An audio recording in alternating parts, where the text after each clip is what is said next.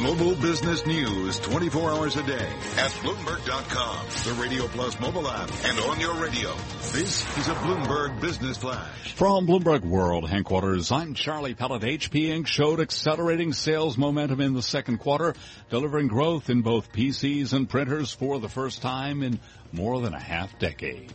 The S&P 500 index advanced to a record at 2404, up 5 points, a gain there of 0.2%. Year to date, the S&P is up 7.4%.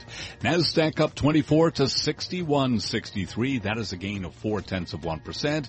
Dow Industrials up 74, also a gain of 0.4%. The 10-year up 8/30 seconds. The yield now 2.25%. Gold up 2.80 the ounce to 12.58, up 0.2%. West Texas Intermediate crude oil down 0.3%, down 15 cents a barrel to $51.32. I'm Charlie Pellet, and that's a Bloomberg Business Flash. Thank you very much, Charlie Pellet. You are listening to Bloomberg Markets on Bloomberg Radio. Roll out the barrel and lend me your ears. I like beer. Our producer, Paul Brennan, likes beer, so I hear, as do others. I'm not trying to get you in trouble, Mr. Brennan. Brian Grossman's Not during the show. No. Why not? He never produces and drinks at the same time. Brian Grossman says, why not? So I got to tell you, I was doing some research for this next segment, and I came across a New York Times article, and it recently asked if it is the last call for craft beer. The craft beer market estimated to be worth $23 billion or so. Brian Grossman is co-owner at Sierra Nevada Brewing Company, based in Chico, California, in our Bloomberg 1130 studio. There are a lot of choices in the craft beer market. How do you guys navigate through that? I mean, you got to look at it from the drinker side. There's a lot of great choices in the craft beer market, so there's never been a better time to be a drinker, right? And, us as brewers, we love it and encourage it because it gives us a huge creative freedom to sort of explore and expand different flavors, different ways and styles. Constant innovation is. But you have to constantly do that, right? Come out with new things to kind of get people interested. Yeah, I mean, you got to you got to basically you have two obligations. You have an obligation to your current existing drinker that I'm always going to make great pale ale. That's what we're always going to do, as well as constantly innovate and give people what they don't necessarily know they want yet. Right. The next big whatever it might be. So it's a lot of fun. Well, to that, I mean, is the kind of customer you have in craft beer different than a drinker of Bud or Miller Lite or something? Yeah, I would definitely would say so. I mean, the craft beer drinker is quite a promiscuous drinker. We know that. There's lots of great brewers out there making lots of great beers, and the idea of only drinking a Bud for your life, whatever it might be, that is not the current thinking of especially younger, newer legal age drinkers. They're wanting to explore. They're wanting to see differences in variety. I mean, you see it across food nowadays as well. It is a big melting pot. Sidecar, Torpedo, Tropical Torpedo, Nooner. I love the names. Tell me about Stout, Porter, Old Chico. These are names of beers, just to be clear? Yes. Yeah, our beers, yep. Celebration. It's really fun. You kind of have a cool vibe to it. Tell me about the marketing. I mean, you got to have a good product, but talk to me about marketing, getting it into, bars and things, getting it into, stores and retail outlets. Tell me a little bit about that process. Yeah, I mean, the world has changed. My father started, and I'm very proud to call myself a second-generation brewer. We're family-owned. We're going to stay that way. We're very proud about that. But my father started back in the 80s making beer and trying to sell beer. There was no such thing as the craft beer market. So we had to go national very early on. Just kind of explain it, right? Yeah, just to get the consumers out there to actually hold a profitable business.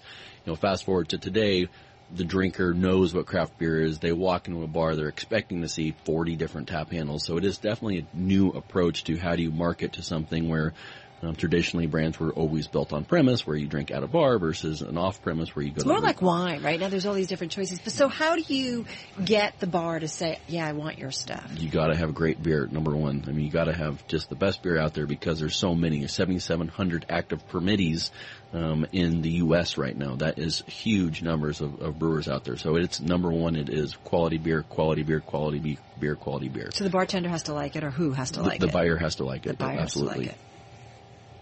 Yeah, well, it's an interesting challenge too, because you've of course got distribution issues there. But do you find that you've got customers you've got to have those different kinds of beers on occasion to get the customer to sort of stay within the Sierra Nevada family?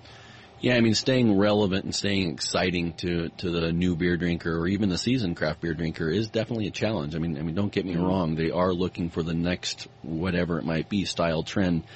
You see a lot of excitement now trending towards lower alcohol beers and more sessionable beers because people want to have, 3 beers responsibly. And to do that, you need to, either extend your time or lower the alcohol. And people. That's interesting. Talk to us about that growing market. I was also out with someone, a pregnant woman, and she wanted a beer, so she got a non-alcoholic beer, but she wanted a good one. Like those markets, are those rapidly growing for you? I mean, you look at the European equivalent, and low alc and non-alc beers are definitely there. Does the brewer choose to make a gluten-free? Does the brewer choose to make a low non-alcohol beer? These are all choices for brewers to come against. And that's a hurdle that is definitely out there, and there is some movement in that area. Are your marketing expenses very different than a big beer maker who's spending a lot on sort of brand establishment but will keep the customer for 30 or 40 years? Absolutely. I have a pretty known quote of I would rather spend my money on a microscope than I would on something shiny. Because I really do think the relationship that the drinker has with us is beyond just the liquid itself. When you buy a 6-pack of Sierra Nevada Pale Ale, it is more than just the liquid. It's the consistency. It's the heritage. It's the relationship that you have with it. It is different for sure. So our marketing spends are not nearly what one of our peers or competitors would be. Our sales force is not nearly what one of our competitors would be, but we are very proud of our liquid and the relationship that the drinker has with our liquid. Who's your best customer or your biggest customer? Is it millennials? Is it all over the map? It's all over the map. Yeah. How do you end the day? How do I end the day? What's your favorite drink of choice? Cold and in front of me. Come on. Better than a frontal lobotomy. Sidecar? Torpedo? I love the name. Beer changes, or my interaction with beer changes with the mood I'm in, the food I'm eating, the people I'm with, how my day was. So I drink either a lot of Sierra Nevada Pale Ale or I drink a lot of Pale Ale, honestly. You got it in Chico. It gets hot up there. Yeah, I drink a lot of Pale Ale. This was fun. Good luck. Well, thank you so much. Tell us, as things evolve and you guys are putting new things out there, let us know how it's going. Yeah, we actually have a big festival coming up across the nation, 8 festivals in the month of June for Beer Camp across the world. So join us at one of them. All right. Sounds like fun. We can check it out online. Brian Grossman, co-owner, Sierra Nevada Brewing Company, right here on Bloomberg Radio. Bottoms up.